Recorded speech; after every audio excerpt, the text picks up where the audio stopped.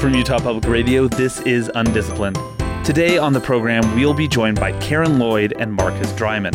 Karen's work is helping us understand the relationship between microbes, carbon, and the deep earth. Marcus's research is changing the way we think about sharks. It's the microbiologist and the marine fisheries ecologist. That's UnDisciplined, coming up next. This is UnDisciplined. I'm Matthew LaPlante. Each week on our program, we bring together two researchers from different fields. First, I get to chat with them about their recent work. Then, I get to introduce them to one another. And then, we get them talking. And all of these crazy, cool, and sometimes sort of scary connections emerge. Because even though the world of research is often very segmented and sometimes even siloed, the world isn't. We're all seeking connections, person by person, little by little, chat by chat. Joining us today from the University of Tennessee at Knoxville, where she studies deep surface microbes, is Karen Lloyd. Along with a team of 24 other researchers from 6 nations, her recent article in the journal Nature reveals that microbes consume and help trap carbon, a lot of carbon, in subduction zones around the globe. Her most recent TED Talk on the power and glory of microbes is now available to watch online. She last joined us on UnDisciplined in November to talk about microbial dark matter. Karen, we're glad to have you back on the program. Thanks for having me back. Last time Karen Lloyd was with us, we paired her up with a human ecologist, Jacob Freeman, who uses trash to study the synchronous rise and falls of societies. Today, we'll be introducing her to an ecologist of another sort. Joining us from Mississippi State University is Marcus Dryman, a marine fisheries ecologist whose recent work has been getting a lot of attention. That's because his findings reveal that one of the world's top predators enjoys a surprising sort of snack food. Marcus, I'm so glad you could join us today. Thank you. It's my pleasure. Let's start today on a journey to the center of the earth.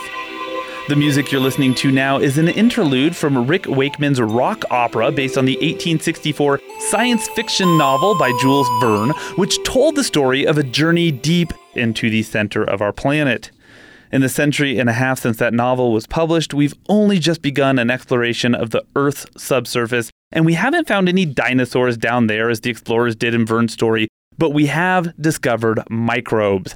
Lots and lots of microbes. Karen Lloyd, how deep have we found microbial life so far?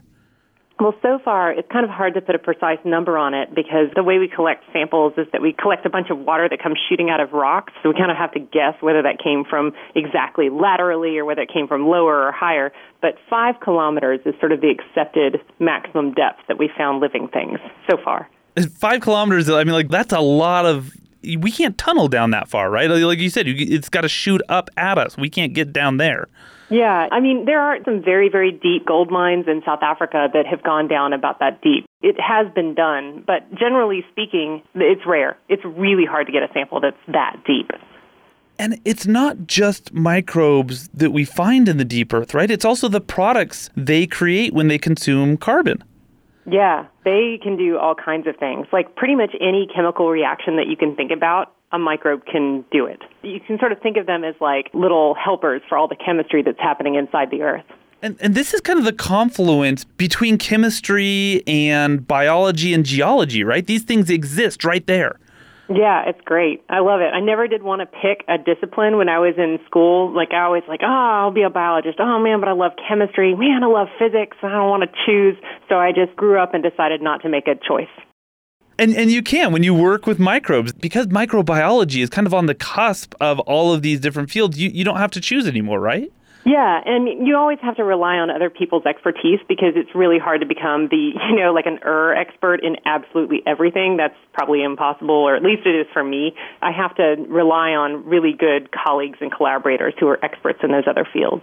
Well, and to that end, and I do want to get into what you found, but to that end, you guys worked for this most recent study with 24 different scientists, a lot of them from different disciplines and from all over the earth. What was that experience like? We were so worried going into that. We had a minibus. We were like, man, how are we going to get to these remote locations in the jungles of Costa Rica with a minibus? And I don't know, it worked. It just worked. And one thing that made it work is that everyone was happy to be there and they were agreeable and it worked. everybody just sort of attacked it with just purpose and practicality. It was a good group of people. So you were traveling there because you and your team wanted to understand better the importance of subduction zones to the process of microbes that consume carbon. Can you talk a little bit about this, set this up for us? Yes, geologists had hypothesized that there could be some carbon that comes out from deep underneath the earth before the volcanoes. And when I say before the volcanoes, I mean that a subduction zone is created when an oceanic plate offshore is sort of moving into a continental plate. And just because oceanic plates are denser, they sink. And so eventually they go way down deep into the earth and they mix with mantle. I mean, this is well below where we find microbes. This is way too hot. And then they shoot back out in the form of volcanoes. This is what all the volcanoes up and down Central America are. People don't really tend to look at what comes out before the volcanoes, in between the coastline and the volcanoes, because it's kind of obvious that the most carbon is coming out at the volcanoes themselves. But some people had hypothesized before us that there could be carbon coming out before the volcanoes. We're just missing it because it was turning into rock before we sample it. And when you talk about turning a rock, this is really fascinating to me because this is like a natural carbon sequestration process, right? Yeah, that's exactly right. There are microbes that take carbon dioxide and fix it into biomass. This is exactly what plants do up at the surface. They take carbon dioxide from the atmosphere and they turn it into plant biomass. When you remove carbon dioxide from the system, you tend to increase the pH and you make conditions more amenable for the precipitation or the forming of minerals out of the rest of the carbon that's there. One way to think about the magnitude of it is, if you just think about all the volcanoes up and down the Central American arc that are constantly just like belching out all this CO2 plumes, the effect that these guys are having before the volcanoes is enough that it's actually removing some of that carbon. So they're not quite the carbon factories that they would be otherwise. The implications here seem really profound because, well, not to put too fine a point on this, it's really important right now that we understand where carbon goes when it's removed from the atmosphere and how it comes back to the atmosphere and how long it stays there. So what is it like to be on the cusp of research that has so many really fascinating and potentially really important implications? It's wonderful. I mean, I've long looked for ways to connect up my deep subsurface research to atmospheric research for reasons of climate change, which is just the absolute most immediate problem that we have going for humanity right now, I'm convinced. But it's often so removed. This stuff is happening on slow cycles. It's happening far away from the atmosphere. But this is a way that actually could connect up the two things, and I find that really, really exciting. Part of the study, though, I wanted you to help me unpack is the study estimates that there's perhaps about 19% less carbon entering the deep mantle than previously estimated. Is that right? And what does that mean? What are the implications of that? So one thing that people do when they're trying to reconstruct ancient atmosphere, so well before humans ever evolved, is that they look at how much carbon is flowing in the surface parts of the world and the deeper mantle parts of the world. And there is a connection between these two things through plate tectonics, where you have mantle shooting up in the form of hotspot volcanoes like Hawaii, and then you have subduction zones. But all of that, the amount of carbon that gets transferred between those different parts of Earth dictates how much is left over. We need some CO2 in our atmosphere to keep it warm and livable. So if the subduction zone started dragging down way more CO2, then we wouldn't have enough in the atmosphere. So it's all this delicate balance. But knowing how much there is important for people who are trying to reconstruct how Earth came to be. You literally climbed into a volcano to do this research. Tell me about that experience. It was terrifying. I want to be responsible and note that the reason that we went into the volcano on that day is that it had been very quiet. And so the chances of it actually erupting on the day we went in it were very low. But given that, it does erupt quite frequently, and that means that what you're climbing down on is not good, hardy rock. These are tiny little scrabble ejecta that just got pushed out from the last eruption. And down at the bottom of it is a huge lake that is pH 0.85, and it's sulfuric acid, so it's pure battery acid. But the ground you're standing on is a volcano, so it's like 600 degrees Celsius. So you're standing on ground. You got to keep your boots moving so they don't melt, and the ground is sort of shifting underneath you, and you're barely holding on for dear life. You can't touch it to steady yourself because your hands will burn, and if you fall in an acid lake. So it was, even without the eruption, it was still pretty terrifying. I'm glad you're here to tell us about it. Yeah, me too. That's Karen Lloyd. Her team's recent study on the carbon sequestering potential of subduction zones was recently published in the journal Nature. Hey, Karen, there's somebody I want to introduce you to. Can you stick around for a bit? Absolutely.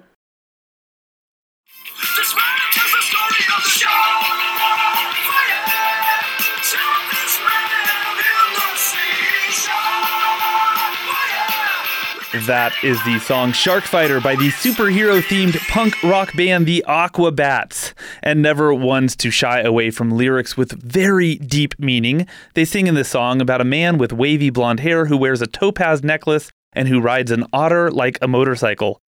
Marcus Dryman, I've looked at your photos, and you don't appear to have wavy blonde hair, a topaz necklace, or an otter big enough to ride like a motorcycle. But there are plenty of photos of you wrangling sharks from the ocean for your research. How does somebody get into this sort of line of crazy work? I've got to tell you, I'm probably the luckiest guy I've ever known, and that's because I've been able to take something that I've been fascinated by from childhood, which is sharks, like a lot of kids, and I'm just fortunate enough to be able to work on those still into my adult career. So it's been one of the great pleasures of my life, for sure. And I've noticed that you bring a lot of students on board your research vessels with you. When you tell them to call their parents and tell them what kind of research they're doing, I'm wondering what their reactions are. Yeah, that's the truth. And I always tell those students, I say, listen, when we grab this shark, we're going to be forming a very, very strong trust bond, but it won't be trust that's built up over years. I will be earning your trust immediately and vice versa, because when I grab the head of this shark, I'll be asking you to grab the tail, and I'm trusting that you're going to do that so that we both stay safe. So back in 2010, you're doing some of this work. You're in the Gulf of Mexico. You bring a baby tiger shark on board, maybe not one of the scarier ones, but it's still a tiger shark. And this thing barfs up something really weird. Can you talk about that day? Absolutely. So we were doing routine monitoring, which is a really important part of basic fisheries research. And so it wasn't particularly unusual that we caught the tiger shark. So we brought him on the boat to weigh him, measure him, tag him, and release him. And then he barfed up this wad of feathers. So being the ecologist I am, I scooped them all up, put them in a bag, and brought them back to the lab so we could check them out under more controlled conditions. And the weird thing you found in your lab was that these weren't seabird feathers, right? Right. So that's the amazing thing, is you'd expect they might be from a gull or a pelican or something like that. But it turns out they were from a brown thrasher. And we were only able to figure that out by sending the feathers to a colleague who could employ something called DNA barcoding and pull out tiny little fragments of DNA from those feathers and tell us, yep, this isn't the gull or the pelican that you thought. It's actually a terrestrial bird.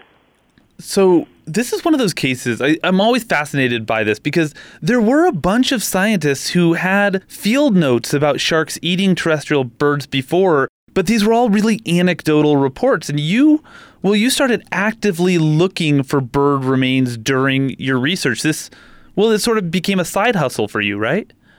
That's exactly right. It was a side question. Of course, some of the great biologists in years past had noted that, hey, when we opened up the stomach of a big tiger shark, we saw remains of these land birds. But like you said, it was just kind of one-off anecdotes every now and then. So when I noticed it in this one small tiger shark, I then kept my eyes open for it in the years to come. And so we would opportunistically sample these tiger sharks as we were able and simply documented how many other tiger sharks were eating little birds, because that was the question. Is this just a one-off, random, gee-whiz type of occurrence, or is this something that these fish are relying on habitually as part of their normal routine?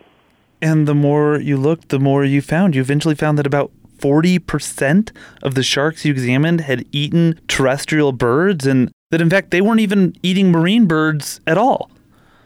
Yeah, so I don't know which of those two things is crazier, the fact that so many tiger sharks were eating these birds, or the fact that none of the birds were marine, both crazy and very unexpected findings. And that's exactly what we were interested in, is how often is this interaction happening, A, and B, is this something that's really important to the diet of the tiger sharks? If it is, then what's the mechanism causing these birds to be able to be eaten by these tiger sharks? I wanted to ask about that. How do the birds get there? Because these are not ocean birds. It didn't seem to me like there's any real great explanation. But you guys have hypothesized about this based on when you were most likely to find them in the shark stomachs, right? Exactly. So that was one of the really surprising things, is that most of the interactions that we documented took place in the fall. So when we brought a bird ecologist onto the project and said, hey, help us make sense of this, help us to understand something about these birds, well, it turns out that these birds migrate during that period, and it's the time when they're leaving the southeastern United States en route to their overwintering places in Mexico. You've hypothesized also that mother sharks may birth their pups in the northern Gulf of Mexico because these baby sharks can capitalize on the songbird opportunities there. Exactly. So a lot of sharks that we know of, they have discrete nursery areas, right? So the female will come into these shallow, protected lagoons and give birth to the young shark pups. But that's not the case with tiger sharks. They use more open water, and so those areas are harder to define. But if it is that these young tiger sharks are able to avail themselves of these small songbirds as part of a routine part of their diet, then it makes sense that the females may be using these parts of the northern Gulf of Mexico specifically to give birth to their young, specifically so that they have that food advantage. So sharks are really misunderstood by humans, and there's been a lot of work done in recent years to help sharks, seem less evil, but man, eating these pretty little songbirds, that's just cold, man. I know. It seems like we've taken a few steps forward in terms of the public's perception of sharks, and I hate that now they get a little bit of a bad rap for eating such a cute little bird. But I think we can take solace in the fact that these birds are definitely dead when they're hitting the water, so we can therefore think of the tiger sharks as doing us a favor by removing something from the water that would otherwise be unsightly, right? That's Marcus Dryman. His recent study in the journal Ecology is the first confirmed evidence of tiger sharks regularly eating terrestrial birds. Hey, Marcus, there's somebody I want to introduce you to. Sound good? Sounds great. Well, then, Marcus, this is microbiologist and volcano explorer Karen Lloyd. And Karen, this is marine fisheries ecologist and shark wrangler Marcus Dryman. Hi, nice to meet you. Karen, it's great to meet you too. So, guys, I think there's a lot to talk about today around oceanic exploration and where we might find microbes and the role of serendipity in science. But I wanted to start this conversation just about talking about the role of expedition in science, because for both of you, science isn't just lab coats and microbes. I think that's a really great point. In fact, listening to some of Karen's message, it was really clear to me that there are some striking similarities between our two studies. And the first and foremost is that both of us required a really large team that's very interdisciplinary. So as a fisheries guy, I can tell you about sharks, but I can't tell you anything about birds. So it's only through involving scientists from multiple different disciplines are we able to make these really cool findings. Yeah, I agree. I absolutely depend on the multidisciplinarity. The other similarity between our two types of research was safety. I know that's maybe not such an exciting topic, but you really do depend on your colleagues in these situations for safety, for letting you know if a rock is headed your way when you're in a volcano, or for, I guess, holding on to the tail of a shark, which is not something that I have ever run into in my research. Nor have I ever been in a volcano. And I was thinking about some of these kind of similarities. You know, you and I are both working at an interface, right? So a subduction zone is by definition an interface between these two plates. And where my research took place was very much the interface between land and water, because it's a terrestrial bird being consumed by a marine predator. So it's interesting that we've both been able to highlight these areas where almost two different worlds are meeting. You know, it's funny, as you were talking, I remember I did some work in the bottom of the Gulf of Mexico for my PhD, and I was out on a cruise once in the Gulf, and there were these beautiful little songbirds that had come and sat on our deck, and it was raining, so they were sort of all puffed up, and I was talking to one of the crew members who goes out more often than I do, and I said, oh, that is so cool that these tiny little songbirds get all the way out here in the Gulf. Aren't they adorable? And he just looked at me and he said, they're dying. You know that, right? Okay. They get washed out there in storms, and great, they feed the sharks. Now I know that. That's wonderful. Yeah, and I think that's a really astute observation. To me, it's fascinating that these sharks are routinely eating these little songbirds. But you talk to folks that work offshore, and they're like, yeah, we see this all the time. We see these little birds that fly out there, and of course they get eaten by sharks. So while it's kind of a gee whiz, aha moment for me, I love it that other people that are in these situations all the time are just kind of like, duh, yeah, we knew that. Yeah. Well, that's a sweet spot, right? You got to find science that makes a lot of sense to somebody, and then you got to bring it to the fore. Yeah, absolutely. I think I almost hate to mention this because it's kind of sobering, but another obvious connection between the types of work that we've been doing and talking about today is its tie back to climate change, right? So your work has a very clear connection with climate change. And really, the work I'm doing is talking about migratory patterns for these neotropical songbirds, and that, of course, is intricately linked to climate. And, it turns out these songbirds are making departure decisions in the Gulf of Mexico based on these environmental predictors that are tied into weather, like humidity and precipitation and things like that. So even small changes in climate can have a very dire impact on the migratory patterns for these birds. What about the sharks? Have they been moving northward? Yeah, that's a sad but true fact. Climate change is certainly altering the normal home ranges of these sharks. And just as you said, as the seas gradually get a little bit warmer, the range tends to expand northward for these sharks. And that's obviously a difficult thing to document because the changes are relatively gradual, at least on our kind of time scales, but it's certainly an unavoidable fact. Marcus, you just mentioned you were a little hesitant to bring up climate, but one of the things I've noticed in doing this show for a little over a year now is that almost all conversations, if you let them go long enough, we find these connections through the issue of climate change right now. Does that feel, does it feel overwhelming as a scientist to have that looming over you at all times? I mean, I know, Karen, it's such a big part of the implications of your work, but again, it's just such a heavy, and quite frankly, it's a really depressing subject. Does it make for, a sad environment to do science right now, or does it give us something to drive toward and a great purpose to kind of rally around? I think that it is a totally rational thing to be sad about climate change. I think that if you don't allow yourself the sadness, then you can't fully understand what's going on. And I recently just submitted a proposal, I don't know if I'll get it, to study some of the permafrost in the Arctic. I have a program in Svalbard going on right now. And this is the first time that I'd really addressed this issue of climate change.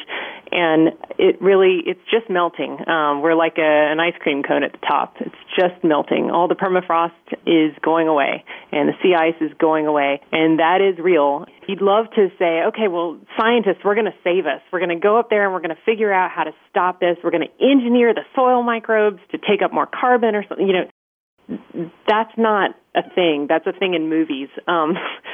All we can do is just understand it the best that we can and do whatever we can to make people realize how important this stuff is.